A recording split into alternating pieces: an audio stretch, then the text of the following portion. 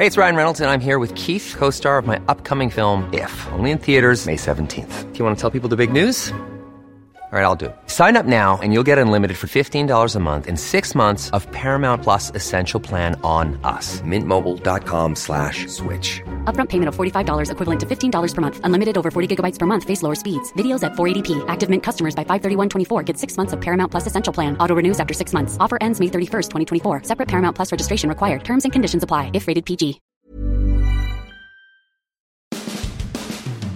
Well, the Major League Baseball's Player Association rejected baseball's latest offer. The vote was 33-5. The owners then voted unanimously to play a 60-game season. That's right. They're going to ask players by 5 p.m. today to decide if they're able to report to camp in 7 days. That would be July 1st. And they also must agree to the operating manual with the player protocols. Could we have baseball? Well, we might, but the players are almost certainly headed to court with a grievance. We're going to talk all about this, and today we got something a little different. Matt Baker, who covers college football for the Tampa Bay Times, had a good discussion on race and college coaching and things of that sort that stem from the flap. Remember a couple weeks ago with Florida State coach Mike Norvell and defensive tackle Marvin Wilson? Well, the reporter who began that story was Tashawn Reed of The Athletic. You're going to hear Matt Baker's discussion with him on race and coaching and athletics here in just a minute. We've got all that and much more on this edition of Sports Day Tampa Bay. I'm Rick Stroud of the Tampa Bay Times, along with producer Steve Versnick. Hey, before we get started on baseball and some other matters, and we'll hear from Matt here in just a second, some sad news for those who have been in this area for a time being. Phil Kruger, who actually was a former head coach in college, I think at Utah State and Fresno State, and then he was a defensive assistant for John McKay. He was with the first staff of the Buccaneers back in 1976, was a offensive backs coach when he began, and was an assistant for 3 years, and then moved to the front office of the Bucs, and then eventually for 1 year in 1991 became general manager. He passed away on Monday. I got a note from his son-in-law who said that he died peacefully at his home down in South Florida, and wanted to relay that to me. Phil was a character of the game. I wasn't around him very much. Obviously, he was pretty much on his way out. He had been with the Bucs for almost a decade at that time, and his chief role that I remember was that he was sort of what we call the bean counter back then, or what you would say was a cap guy, but there was no salary cap guy. He was a shrewd negotiator.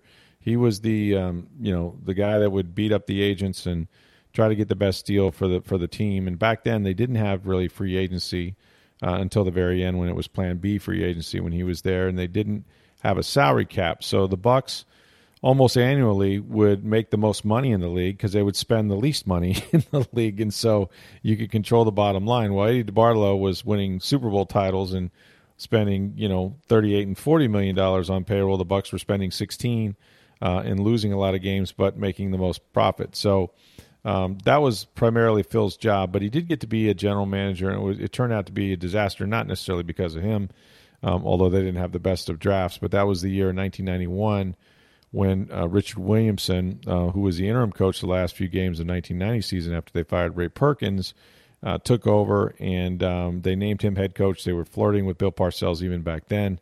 Couldn't land him, so they gave it to Richard Williamson, and I'll tell you, everything happened that year. They traded for Chris Chandler the year before, even though they had Vinny Testaverde. Those two guys got into a fight in the locker room.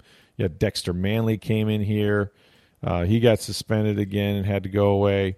I remember one day the players decided it was so bad, the game was so bad, and it was such a lost season that they walked out of the film session, and Richard Williamson was just standing there going, "What are you guys doing?" And they just walked out. "We're not watching this lousy tape. We know we sucked." And they left. So you knew Richard had lost the team at that point. But there's a lot of crazy things. And, yeah, Phil was sort of in the middle of it there at the end. And I remember his first game, it was a preseason game in Cleveland, and he had just been named general manager. And so many people came up to him and were truly kind of heartfelt, "Hey, congratulations, after all these years, you're general manager." And he was so proud. And then 3-13 happened. And then he was let go after that when Sam Weich was hired, and Sam took over the personnel decisions as well as the head coaching. And so he went down to South Florida. His daughter, Christy Kruger, is a longtime, pretty famous news anchor down there in South Florida, Miami, at one of the stations. And I've actually met her and her husband, which is Phil's son-in-law, that made me aware of his death. But kind of sad.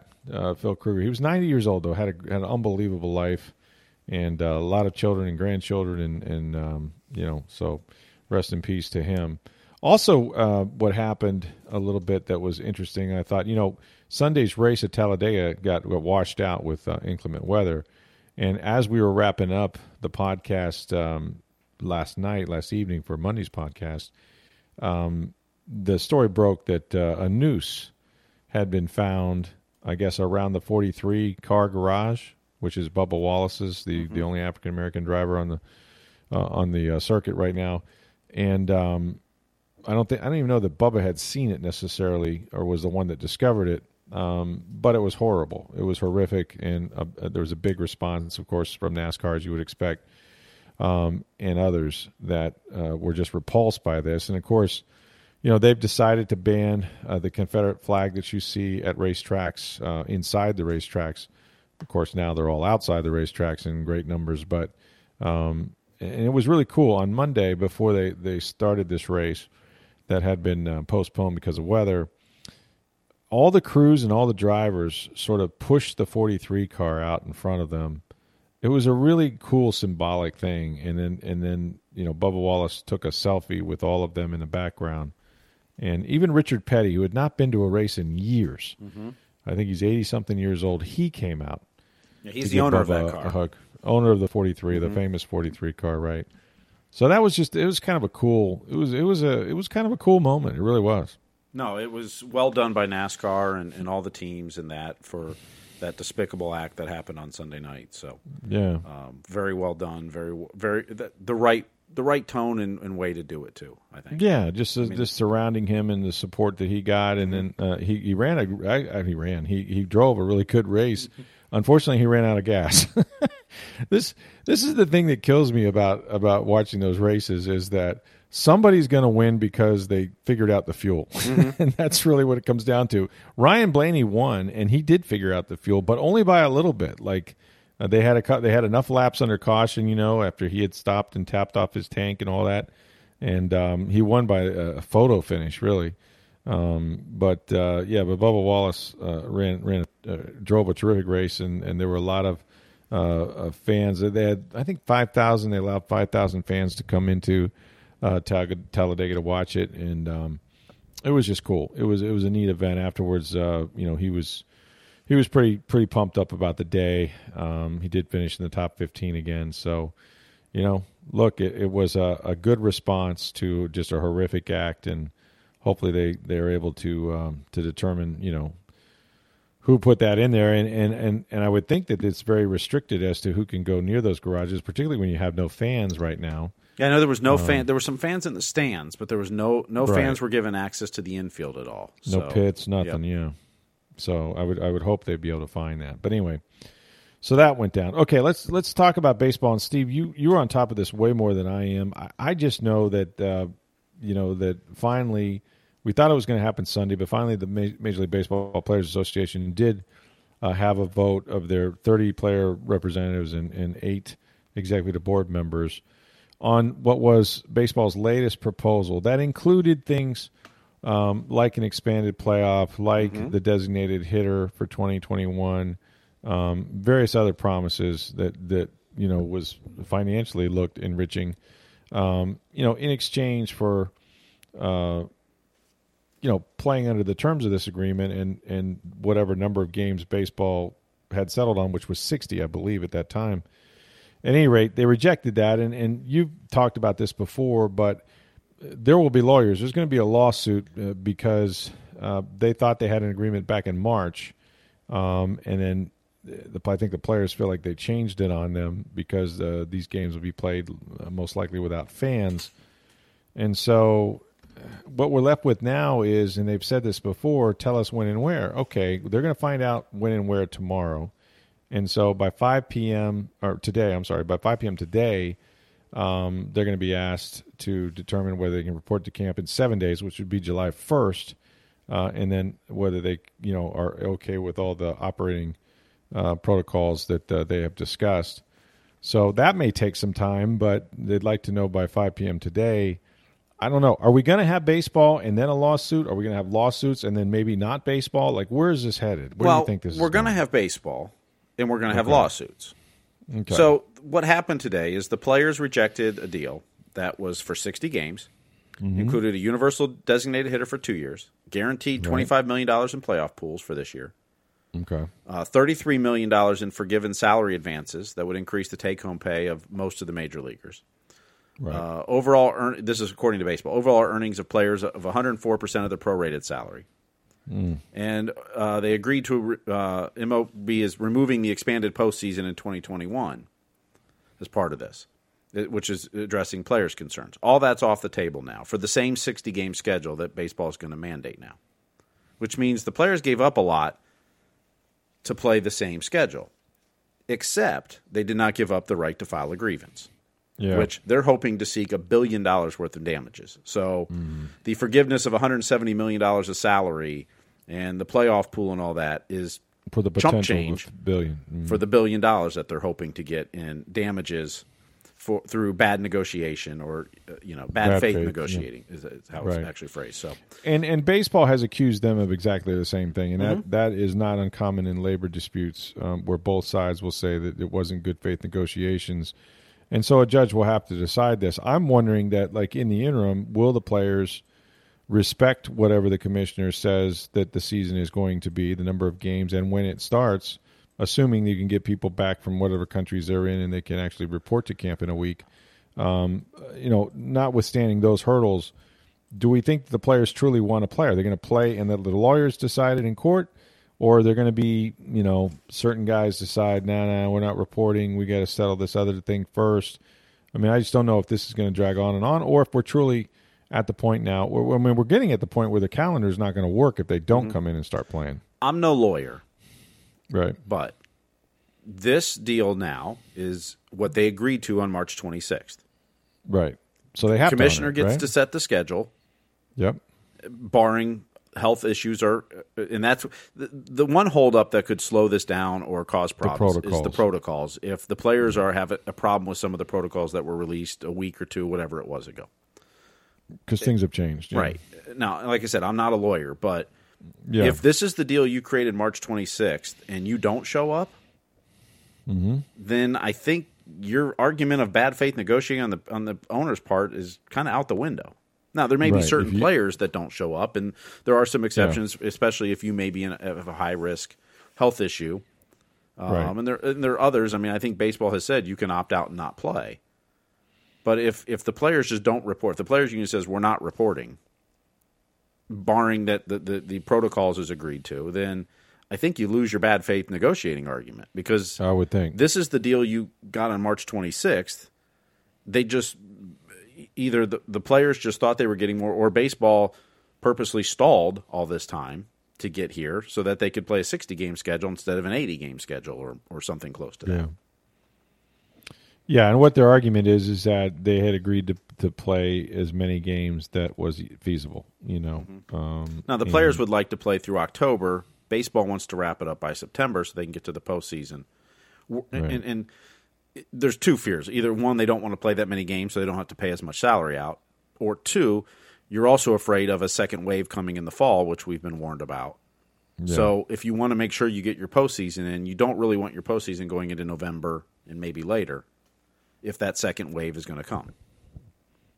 Well, Jeff Passan has said that based on some of the conversations he's had with a number of players, he would expect them to agree, I guess, to these 60 games or whatever the commissioner enacts. And they really don't have. They don't really have a. They can't not agree to the 60 games. I mean, that's the agreement they had March 26th. The commissioner gets to set the schedule.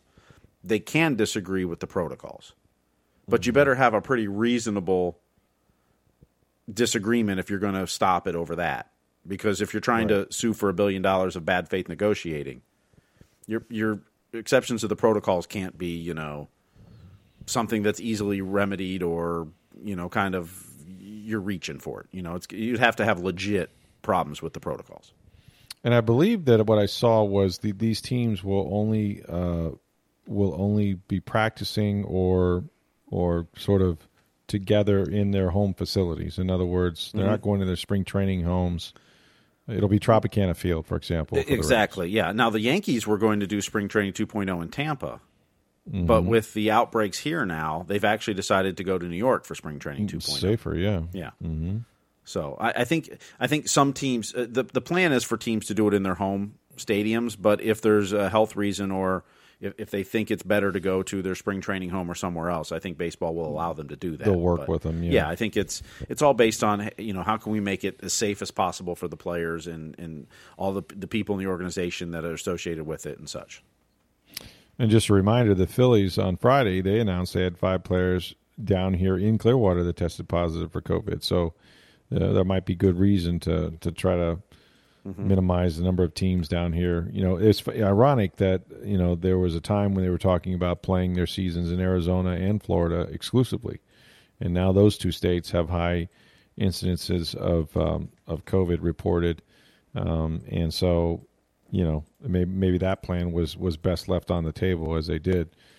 So now we'll see. I mean, look, we all want baseball. We need something to come back, and this is the thing. I was reading Albert Beer's column in the Monday Morning Quarterback in Sports Illustrated at SI.com, and then Adam Schefter, according to my sources, reported as well, came in and said that, the league has established, first of all, they've established like different tiers within the building, tier 1, tier 2, tier 3, where players can go, where coaches are allowed to go, and other front office personnel can or cannot go. So they're going to try as much separation as they can within those buildings.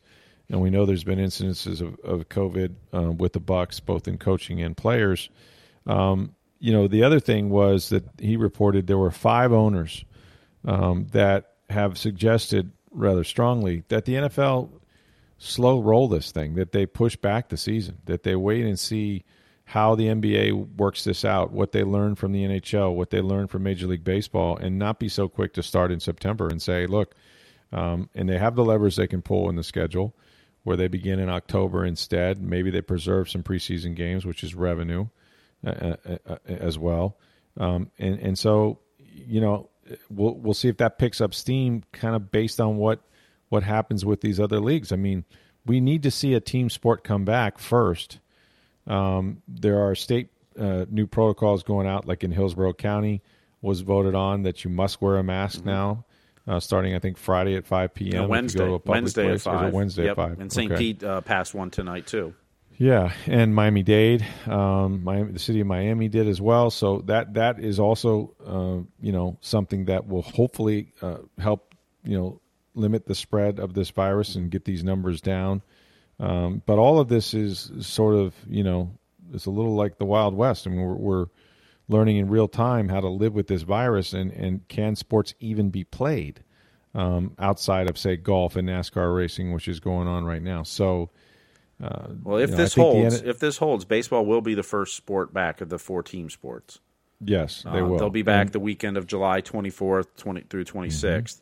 The NHL and NBA would get started the next weekend, most likely, assuming no changes anywhere else.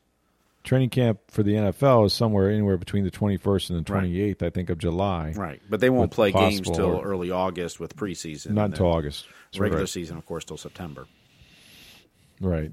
And the difference with the NFL than, say, at least the NBA and the NHL is they're not going to have those guys locked down. I mean, they're going to be going home and exposed to the general population until they come to the facility, and they're going to be tested quite frequently in order to make sure that there's nobody that's asymptomatic or what have you. So there's a lot to be learned from the NFL. We said for weeks and weeks that the one thing the NFL has is it has time on its side, but now that time is starting to evaporate. We're only 3 weeks away from when they wanted quarterbacks in the building, or 4 weeks away from when players may come back, and there just won't be a lot of sports being played even when that occurs. So they're going to have to learn and wait, and I think that's why Albert Breer reported that there's a number of owners that would like to even push that back, and I would not be surprised at minimum if they don't slow roll this thing and not be as hasty as to try to start preseason games in August, if they have them at all. And there's been talk about reducing the number of those or perhaps not playing them at all. So we're learning a lot. Baseball will take the lead, and hopefully we'll have some sports here before long that we can follow and cover and be able to talk about on this podcast, as opposed to just negotiations and things. But we're starting to move the ball forward, so to speak. So meanwhile, the NHL is allowing Phase 2 groups to be expanded to 12 players on the ice now, starting today. That's good. Instead of just 6, and that's despite some 3 Lightning players being diagnosed with COVID-19. Apparently, Austin Matthews of the Maple Leafs and some other players, but they're now expanding the on-ice groups to 12 instead of 6. So starting tomorrow. Now, did they not close Amalie Arena as a result of that, or was that temporary? I thought I saw maybe where I believe the Lightning closed Amalie Arena. I don't think the NHL did, but the Lightning. Okay. The Lightning did. They immediately sent everyone home after they got the diagnosis that 3 players and a couple guys in hockey ops did. So they presumably would have to either find a new place or reopen that again. Or yeah, I mean, I'm not sure if they'll do it there. They may do it at the practice rink. The Lightning may not be doing it now, but the NHL is. I mean, I think the Lightning have taken a few days off at least. Yeah. Not sure when they'll get back, but the rest of the league can still do things. So. Right. Well, it's slowly coming back. Let's hope that. Like I said, folks, you're not. We talked about if you love sports, maybe the quickest way is the best thing you can do is wear a mask. Now you're going to have to do so if you live in Hillsborough or Tampa or St. Pete. So we're hoping that we'll start to see a turn in terms of the cases and things. Hey, I'm Ryan Reynolds. Recently, I asked Mint Mobile's legal team if big wireless companies are allowed to raise prices due to inflation. They said yes. And then when I asked if raising prices technically violates those onerous 2-year contracts, they said, "What the f*** are you talking about, you insane Hollywood ass?" So to recap, we're cutting the price of Mint Unlimited from $30 a month to just $15 a month. Give it a try at mintmobile.com/switch. $45 up front for 3 months plus taxes and fees. Promo rate for new customers for limited time. Unlimited more than 40 gigabytes per month. Slows full terms at mintmobile.com. Okay, today we're going to try something a little bit different. We have a little bit of bonus time. Matt Baker, who we have on this podcast a lot, you know him from covering college football and other sports for the Tampa Bay Times, as well as NASCAR and racing and things like that. He had a chance recently, this was sometime I think a week or so ago, to sit down and talk with Tashan Reed of The Athletic. Remember the story where Mike Norvell, in this interview he had with Reed, came out and said, all the civil unrest and the social injustice protests and things like this. Norvell made mention that he had been in close contact with almost every single player. He mentioned I've talked to every single player, and it was sort of an innocuous quote that Reed threw in his story. And Reed, by the way, was covering Florida State, has now moved on to cover the Las Vegas Raiders. But nonetheless, when Marvin Wilson saw that, the defensive tackle, he reacted vociferously and said, hey, that's not the case. He has not called every single player. And he kind of called him out. And then Norvell went back and said, yeah, you know what? He's right. Technically, I haven't talked to everybody. And there was some coming meeting of the minds about the words that Norvell had used. But it kind of spurred a larger discussion that Matt Baker had with Tashan, who is black, and about sort of coaching and college athletics and where race figures into all of that. There's a good discussion in this podcast and in this interview about the treatment of black coaches in college football versus white coaches in college football, particularly at Florida State, and other places around the country. So it's a really well done conversation, and it's one that everybody needs to. We're all having as a nation about race, and I thought Matt and Tashan did a really nice job with this. So we want to give you guys an opportunity. Here's Matt Baker of the Tampa Bay Times and his discussion with the Athletics, Tashan Reed. We're going to talk a little bit about race in Florida State. Race obviously has been a major conversation point across the country for the last couple of weeks. In Florida State, there's a couple little tentacles there that I think kind of factor into the larger conversation that we're having. So let's bring sports into this and view some of the stuff that's happened at Florida State, the last 8-9 months through the prism of race and just have an honest, kind of straightforward, grown-up conversation. Deshaun, I wanted to bring you on because you were, I guess, at the center of the Marvin Wilson player threatened boycott, whatever that was, a little bit ago. Take us through just kind of from your perspective, what happened with all that from when you started talking with Mike Norvell. Yeah, I mean, that whole situation was completely unintentional. I've transitioned to covering the Raiders for The Athletic. I covered Florida State for the past 2 seasons, the entirety of the Willie Taggart era, I suppose. But I was also there for when Mike Norvell was hired and through the brief spring practice that they had. And so every year at The Athletic, we do a series called State of the Program. It's essentially just a big season preview. And for that, we like to interview the head coach and coordinators if possible. I got Mike Norvell. Just to begin the interview, I was talking to him about what he's been doing to not only keep in touch with players, but get to know his players, considering that he just got there. Like they don't know him and he doesn't really know them either. Yep. And he explains to me that, every Sunday he sends them all a video. And then he also communicates with all of them, just kind of checking in. He's done that pretty much throughout the pandemic. And he also mentioned that he, at the end of the semester, he held Zoom meetings, 10 to 15 minutes with every player, kind of like the standard end of semester meetings that you would have going over grades and concerns. Exit interview type stuff. Yeah. And so I had already had that as that had been established. And so when I asked him about George Floyd and he said that he communicated with every player about it, I was like, all right, that fits. So the reason why I put it out was at that point, not many college football coaches at all in general, no matter what the level is, had really spoken about it. And I was like, not only has he spoken about it, but he's spoken to every player individually about it. I'm going to put this out. It's commendable. And the plan was to take out, the off-season part of what I asked him about, just how he's, as a new coach and a new coaching staff, they've stayed in touch with the players, and ending on the George Floyd note in a separate story. And then the next week has a State of the Program piece, which came out today. And I just put the quote out. It got a little bit of buzz. It wasn't anything crazy. And then the next night, I was watching a documentary or something, and I just checked my phone, and it's going crazy. And I'm like, what is going on? I see Marvin Wilson, text about Marvin Wilson, Mike Norvell lying. And I'm like, whoa. And so I hop on Twitter. At this point, the tweet's already blown up. Yep. And at first glance, I thought that Marvin was saying that my quote was not real. But then I read it and I was like, oh, he's saying Norvell's lying. And it was late on Eastern time. Here it was about midnight or so when I saw it. So I reached out to a couple of people, but I knew, it was 3 a.m. over there, probably asleep. And so I just went to sleep. And I was like, all right, I guess it'll probably be resolved in the morning. The boycott, I was like, that seems extreme. I don't think that's going to happen. So let's pause right there. Yeah. What's your reaction when you see something that you tweeted that you thought was completely innocuous, and suddenly there's a chance there's a player-led boycott led by an All-America caliber potential first-round pick?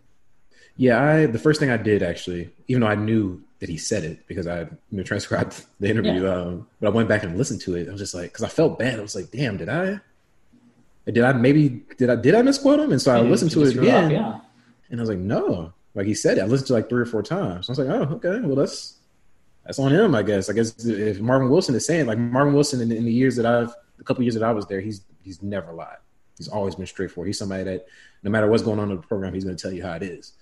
And so I had no reason to doubt him saying that, what Norvell said wasn't true. Mm-hmm.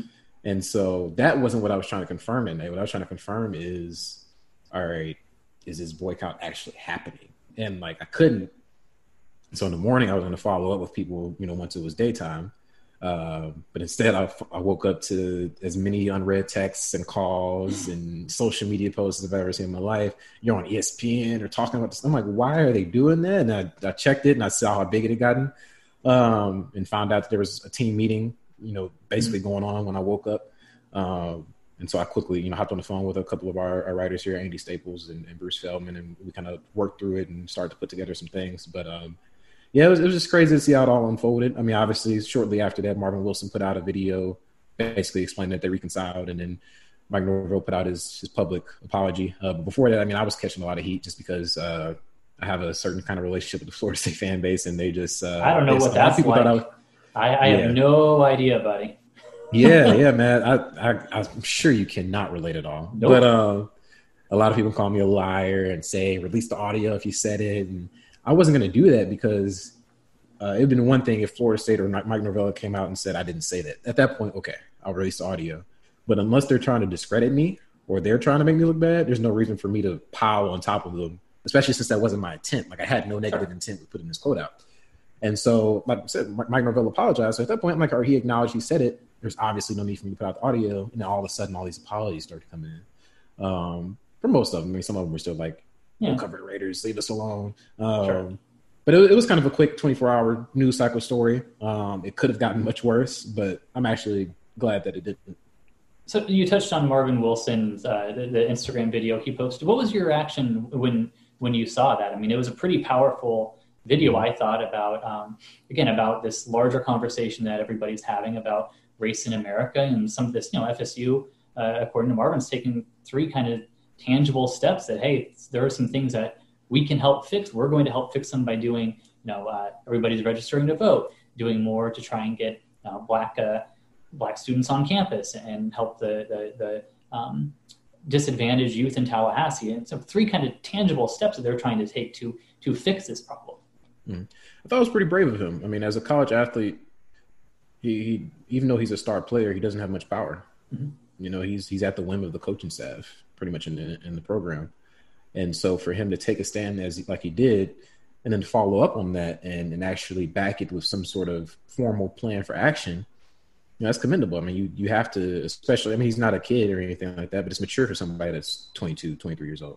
And so, I hope that, those things happen. I hope that the program actually supports him and the rest of the players in it. And I hope it's something that's not temporary. I hope it's something that they don't just do for this year. That has to be something that for it to actually create effective change, you have to replicate that and actually instill that into your culture for however long Norvell's tenure lasts. And not just with the football program, but with Florida State in general, which I think was what Marvin was addressing there. He wants the school as a whole to change. Right. Yeah, I talked with a booster afterward. I mean, I know there's going to be some conversations, and I know at least one booster is like, "Hey, sign me up. I want to help with this too," because they've kind of found Marvin's testimony and his words to be that powerful. Obviously, it was like you said, a crazy, weird 24-hour news cycle thing, and then everybody kind of kissed and made up and hugged, and everything's good. Given the circumstances, do you think FSU handled that? And I guess at the end of the day, did that go about as well as it could have? Yeah, I don't think they couldn't have handled it any better. I mean, that went much more smooth than I expected it to.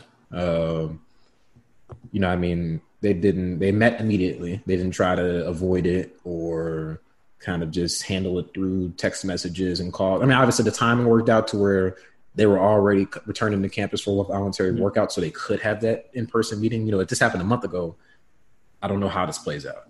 But just since it kind of worked out that way, he could address it in person directly, take accountability for it. And, having Marvin Wilson, I mean, the key was Marvin Wilson. Because after the apology, he could have still been pissed off and said, I don't accept it. I'm still boycotting. But he relented. He accepted the apology and said that they could move forward. And so that went very smoothly. And then Mike Norvell put out a very carefully worded statement. He owned up to it publicly. He apologized. He said, he apologized. I thought that was pretty key. I don't know. No, not every coach would admit wrongdoing and say that, because coaches are, they have egos. They're the face of the program there, and they're everything in college football. Yeah. So I thought for him to say flat out, "I'm sorry," was a pretty big step. And when I read that, I was kind of like, okay, he manned up to it. He owned up to it. And something that you see a lot of times when something like this happens is, "I'm sorry if I offended anybody." That's the key line. No, he just said, "I'm sorry. Like, I was wrong. Marvin's right." You don't see that really. And so he owned it completely, and I give him credit for that. Yeah. So let's kind of transition from the new coach to the old coach and Willie Taggart. I think there's an important conversation here that I haven't really addressed. You did at The Athletic, and we'll get to that in a second. I mean, one of the conversations actually going on is about systemic racism. And so let's talk about Willie Taggart getting fired at FSU after 21 games and the role that race played in it. You wrote about that at the time on The Athletic. You made it quite clear that Race, he did not get fired after less than 2 seasons because he was black. But there's a component there. There's a racial lens that we as a society and we as writers here can view it through. So I'm going to read this is from your story on The Athletic. You had a Taggart signee's parent say, quote, "I think they jumped the gun prematurely because the simple fact is they will hire a white coach and give him the adequate time to bring his recruits into the system. Then it would be that Taggart left the program a mess. There are fans that didn't support this coach because he's a black man. Mark my words, when they hire one of theirs, watch how the tables turn." You also talked to a booster who said, it's kind of hard to argue with the eye test after the Miami debacle. Debacle's my word. But, quote, "Anytime you have a group of all white men in a room making decisions on the future of a minority coach, it's never a good look." So I'm going to start with a broad question here. How should the fact that, Willie is an African-American man at a high-profile program who did not even get 2 full years, how should his race affect or how should we view that part of his identity into the context of, again, the 9-12 season or the 9-12 record and his quick departure? Yeah, I think as you said, obviously Willie Taggart didn't get fired because he was black. He got fired because they weren't winning enough games. And that's anytime anybody gets fired, unless there's some kind of scandal, that's the case. But I think what people have to be cognizant of is historically black coaches have been given a shorter leash. This is not something you can argue. And I think at the time he was fired, there were several second-year coaches that had either the same record or worse record. Scott Frost, at the time Willie Taggart was fired, Scott Frost was 8-13. Willie Taggart was 9-12. Neither one of those were great records. But Scott Frost at the end of the season got a 2-year extension, and Willie Taggart didn't even get to finish the season. What's the difference? Nebraska's won more national championships than Florida State. I know they haven't had as high a level of successes recently, but they're one of the greatest college football programs of all time. So they have a high standard as well, and they rewarded their guy. And Taggart got fired halfway through the season. What's the difference there? There really wasn't much difference in terms of record, how good they were playing. They both sucked, basically. But one was fired and one got an extension. And so it's small comparisons like that where you wonder what's different here, And I think there's several instances of that throughout history. Willie Taggart isn't the first one. He's the most expensive one. I think that's also the other part of it is the amount of money they had to spend to get rid of him. Just makes you wonder, is there something else going on here? And so it may not have been, I'm not even saying it was, obviously it wasn't, the majority of the decision wasn't based off of that, but I think it did play a factor. And I think somebody would be disingenuous to just ignore that it may have played a factor.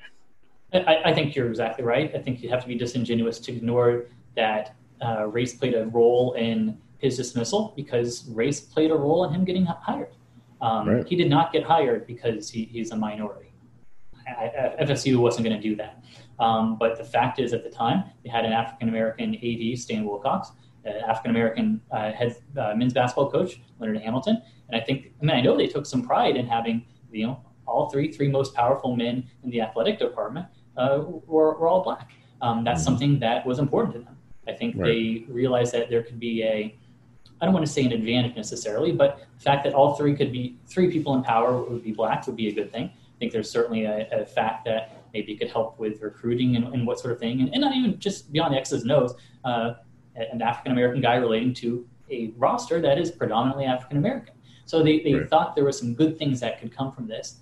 And that's one of the reasons, not the reason, one of the reasons that he was an attractive candidate. So you have to look at the exit of it and maybe think the same thing. So I want to go back to the Scott Frost analogy and push back on that just a tiny bit. After the season, at the time, Willie it's a very short list of coaches who didn't make it through year 2 or got fired thereafter. Chad Morris at Arkansas got fired, I think it was a week after Willie did. Joe Moorhead at Mississippi State got fired after the bowl game, after only 2 seasons as well. Does that change at all what you were saying, or is that just 2 kind of anomalies, or is that just the way college sports is right now in general? Yeah, I think with Chad Morris specific, he was significantly worse than Willie Taggart. I thought he was going to work out, and I was way wrong. Yeah, and so with that one, Joe Moorhead was, I think, it was the one where I think there was something else going on within the athletic department there. They just didn't want him anymore, regardless of whether he was white or black or whatever he was. They just didn't want him. They wanted somebody else. And so you do have instances of that as well. But two things can be true at the same time. You know, I mean, you can have a white coach get fired in 2 seasons as well, but it doesn't happen as often for them. You have to think about how many white coaches there are. Out of 130 FBS programs that's going into the season, there's only 14 black coaches. And so a white coach getting fired after 2 seasons isn't a big deal. There's hundreds, literally probably over 100 white coaches. 116 or something like that. 115, yeah. We only have 14 black coaches. If one of them at a major program like Florida State gets fired in 1.5 seasons, that's a big deal, because not only does it affect Taggart, when a black coach fails, Charlie Strong saw that at Texas, at a big university like that, it hurts everybody else to come. Because the university say, we tried it, it didn't work out, we're not doing that anymore. I'm sorry. Do you mean that hurts future African American candidates? Yes, okay. Yes. It makes it more difficult for them to land those kind of high profile jobs, because other major programs, they'll look to that and see, hey, it didn't work at Texas, it didn't work at Florida State. Why would we do that? You know, and so it matters more when it happens to a Willie Taggart than when it happens to a Chad Morris or Jordan Moorhead. Sure, I got you. I think I'm stealing this from our friend of the Times, Richard Johnson, formerly at SB Nation and Banner Society, now as a free agent. Somebody ought to hire him because he's a great guy and a great writer. He and I have talked about this, and again, I'm parroting Richard here, but I think how Willie failed is important too. If I were to come up with a stereotype of a black football coach, especially one who fails, it would be a guy whose his program was undisciplined, didn't work well on game day, maybe inexperienced and that sort of thing. And when you look at what happened at Florida State, they failed on game day because of game preparation. That's why they got their tails kicked so many times in the second half. Think about the Boise letdown, the debacle against ULM, even though they won, some of those type of things. And then you look at all the penalties. You and I both know how many times we've heard from fans and message boards and emails and what have you, how undisciplined they look, where they're not lining up correctly. Right. I don't know that I'd ever covered a game or a program that couldn't line up correctly on a punt, and FSU did it a couple of times. So right. I think how he failed is important, because if I were to come up with a stereotype of a black coach who fails, it would look like Willie. Mm-hmm. The other side of it is those are also some of the hallmarks of just a young coach, where maybe they'll know what they don't know and get the smarter game day guys around them, or they'll learn more of the X's and O's as they develop and figure out how to be a better disciplinarian, maybe not be so buddy and be more, hold more accountability, that sort of thing. So I think how he failed is an important part of this component too. Right. And I also think that's something that you could argue is typical with some black coaches, where it seems like they're unprepared or they're not ready for it when they get the opportunity. And I think that stems from the lack of a pipeline and the lack of proper development for black assistant coaches. Black assistant coaches aren't really placed in those positions where they learn how to run a program. They're not really given those associate head coach and assistant head coach roles to where they learn how to navigate all of that. They may just be a high profile coordinator, or maybe they were a head coach at a lower level of school, and then they catch a break. They haven't really been mentored and nurtured and developed the way that they need to be in order to know what they're doing when they get to that point at a big program like a Florida State or Texas, where there's so many eyes on you. And so they get there and they're overwhelmed. And a lot of times, as a black coach, obviously at Florida State, it's not a bad job. That's a job that you take no matter what. But with some of these jobs that black coaches take, it's like it's a bad program. They've been bad for a long time. And Willie at Western Kentucky. Right. Like Western Kentucky was a train wreck. Right. And sometimes it works out. It worked out for them there, but a lot of times it doesn't. And then they get fired and they never get another chance. That's the thing. Black coaches get fired. They don't really get second chances. Like, obviously Willie did, but he's rare in that. A white coach, most of the time, if he gets fired, I'll go be a coordinator. You'll make $1 million a year or find my way to be back a head coach again one day. LSU at Orgeron. I don't know if a black coach could have such a disastrous first head coaching job and then get a job like LSU. I don't know if that's happened, Well, yeah, and he got it because he was, the intern coach at LSU as an assistant, was able to prove himself. Right. And if Tom Herman said, I prefer LSU over Texas, we wouldn't be having this conversation. Right. Tom Herman would be at LSU. So, yeah, you definitely touched on something there, just on the lack of a pipeline. Certainly, this is the same thing in the NFL, where there aren't a lot of black head coaches because there's not enough black assistants and particularly black coordinators. I think we definitely see that in college.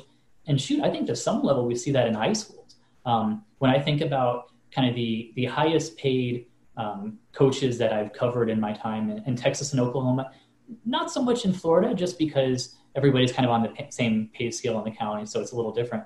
But you look at the districts in Texas and Oklahoma, where some of them pay their coaches six figures, $110,000, $120,000, $130,000. Those are the primo jobs with the best facilities, typically the best players, that sort of thing. And almost all of them are white. There are black coaches, but most of the black coaches are in, again, I don't have data here. This is from my 3 years covering high school football in those states. It's your inner city team. Some of them are quite good, but some of them are not. And the money is not there. And when you think about, I think that's part of this larger thing where for whatever reason, the black coaches are getting more of the inner city jobs, whereas your Allen, Texas, and Euless Trinity, and South Lake Carroll, and Jinx and Union, your big national powers that pay their coaches a ton of money, almost all those type of coaches are white. Right. And I think, obviously it starts somewhere. The problem in the NFL starts in college. The problem in college starts in high school. That's just how the nature of it. I think with the high school level, we kind of get more into the wider issue with race and the socioeconomic elements that come with race in our country. Just the way that black communities are sort of still segregated in a lot of cities and lower income, and they don't have, like you said, they just don't have the money to pay a head coach six figures. Like, this is not possible. Right. But a lot of those nicer, typically whiter communities, they do. But a black coach, he isn't going to come up there. That's not where he grew up. That's not where he's going to start coaching. They would never hire or rarely hire a black coach because he wouldn't be able to really relate or even be there or live there in the first place. And so that's more so like a bigger, decades and hundreds of years worth of how our country has worked. But it does. It sounds that may sound dramatic to some, but it matters because, as I said, you don't have many, prominent black high school head coaches. They won't become, college assistants and then one day become, college head coaches and one day become NFL. So it matters. That's where it starts, honestly. Absolutely. Gus Malzahn started in high school. Chad Morris, who we talked about, obviously his failures at Arkansas, but he got head coaching jobs at SMU and Arkansas. He was a high school head coach of renown before he was an assistant at Clemson. So yeah, that pipeline starts somewhere, and it starts in some degrees in the high school ranks. I know you don't have a crystal ball, but one of the things I've wondered, the what ifs in this is, what if Willie had gotten another year? Or what if FSU knew this pandemic was coming? Because obviously financially this is going to be a mess for Florida State and everybody else in the country. We don't know, as we sit here today on June 10th, my computer says, we don't know to what degree the finances at FSU and everyone else will be messed up from this, but it's not going to be good. So I wonder if FSU knew this was coming and they knew what obviously they knew the buyout, $18, $19 million, somewhere in that range. I wonder if they would have done it. Yeah. I talked to David Coburn earlier this year. I think it was March. I think immediately after Florida State, they were at the ACC tournament and it got canceled. I think that's when everything kind of went sideways with sports. And he told me, it's going to change the landscape of college sports forever as far as this financial aspect goes. And, I think it may have, because obviously that's a lot of money anyway, even if there's no pandemic, but especially in the pandemic when they already had issues with ticket sales and revenue, and they were losing money and it sounds crazy for Florida State, but they were already doing that before a pandemic, and now it's going to be even worse. And they already expected this year to be rough financially. And now you have a national pandemic that's just going to cripple some programs. But I think that they may not have done it because I personally, this is just my opinion. Like I said, I don't have a crystal ball. I think that Florida State is about like an 8-win team, probably. I think that if Willie Taggart got another year, they would have probably been an 8-win team. I don't think there's much difference this immediate future this year, whether it's Willie Taggart or Mike Norvell. There could be a long-term difference. And I think that's what they're banking on, obviously. But the short term, it would probably be very similar. like maybe a game difference in either direction. And so is a game difference worth $20 million compared to what it would have been if you wait another year and Mike Norvell is still at Memphis and you go get him in, you know? I mean, obviously it's hard to project, you know, if Mike Norvell would have got another job, and, you know, there's so many elements with this this is hypothetical. What would recruiting have happened with recruiting? Yeah. Right. You just wonder, you know, would they have done something differently? I think they might have. I want to shift gears here as we kind of wrap this up. There's another program in the state that I think could be, I'm curious how you view this through our racial lens that we're using here. I have no idea what to make of Miami. None this year. They could win the Coastal because the Coastal is stupid and makes terrible. No sense. Yeah. And the best case scenario for them, De'Aaron King clicks with Rhett Lashley, the new offensive coordinator. They go, Manny Diaz's defense is really good. They win the Coastal, everything's fine. Worst case scenario, the lack of practice time hurts the offensive continuity. The new quarterback and the transfers don't work out. Mm-hmm. And given the way the schedule starts, they could lose against Temple, they could lose against Michigan State. I could see, again, worst case scenario here, Miami and Manny Diaz in a lot of hot water in year 2 for a lot of the same reasons, bad offensive line, not the best assistants that happened with Willie. Right. Manny is not black. He is Cuban American. Does the fact that he is Cuban American, is that a difference at all with Willie and how you view this? I'm curious. I just think there's not as much, we don't have as much evidence with non-black people of color running being the head coach of football programs. Obviously we have some Polynesian coaches, some Hispanic coaches. I don't think we have any Asian head coaches. I did a story earlier this week. Alonzo Carter, he's an assistant at San Jose State. He did a call. He's been doing a call with minority coaches every Thursday. And the last call that they had last week, it was over 300 coaches. Not all of them were black, but there were some other minorities in there, Polynesians, Hispanics. And so they're part of this struggle too. It does affect them. We just don't hear about it as much because there's not as many of them, and there haven't been as many of them historically. So there's nothing really to gauge it off of. But I think it's the same premise. I mean, I know it's a little bit different, especially being in Miami. I mean, there's such a large Cuban population there that he's not really considered the minority where he is, but nationally he's still a minority. But like you said, I think it's a lot of he has a very similar start to what Willie Taggart had. You know, it's not looking much better at all, and so you wonder, will they make the same decision? I think. Even if, let's say he gets fired halfway through the season, I would still have the same opinion. I mean, if it's, looking about the same, I just think that's too early for a guy. I mean, especially I know Miami had the year where they looked great and it was like, oh, they're back again for like the 10th time.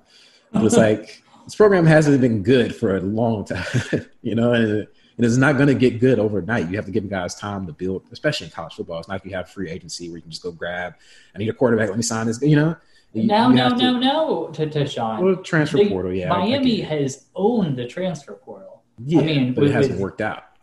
No, I didn't say it worked out.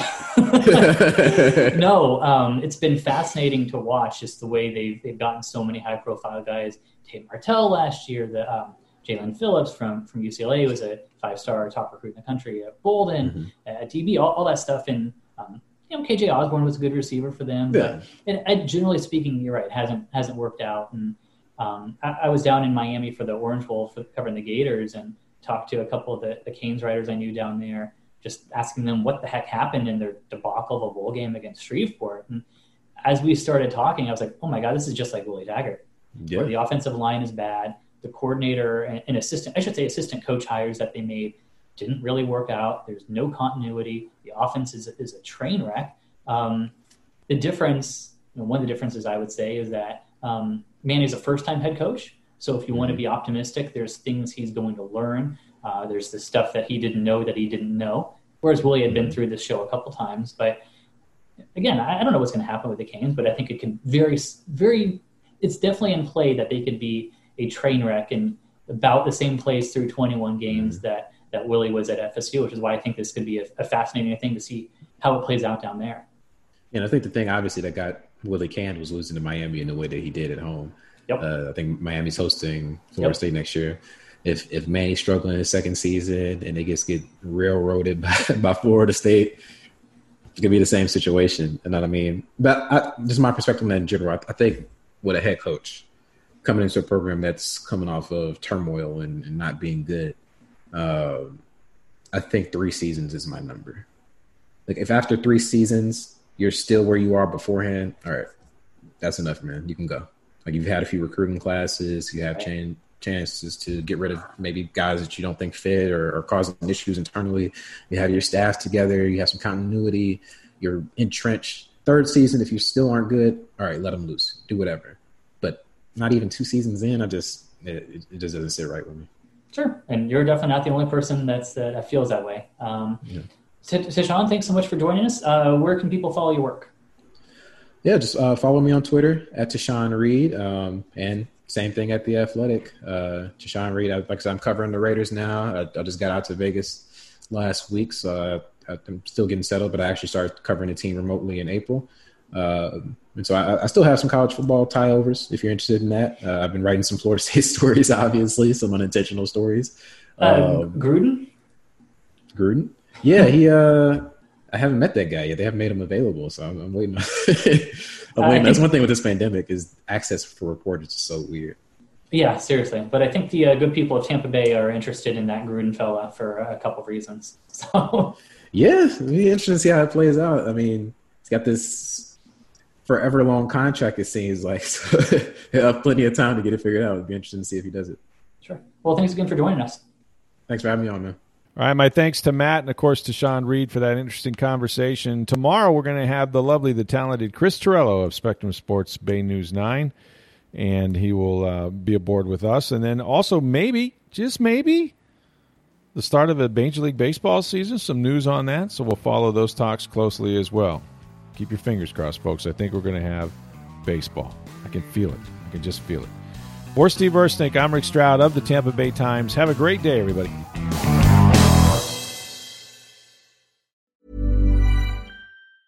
Mom deserves the best, and there's no better place to shop for Mother's Day than Whole Foods Market. They're your destination for unbeatable savings, from premium gifts to show-stopping flowers and irresistible desserts. Start by saving 33% with Prime on all body care and candles. Then get a 15-stem bunch of tulips for just $9.99 each with Prime. Round out Mom's menu with festive rosé, irresistible berry chantilly cake, and more special treats. Come celebrate Mother's Day at Whole Foods Market.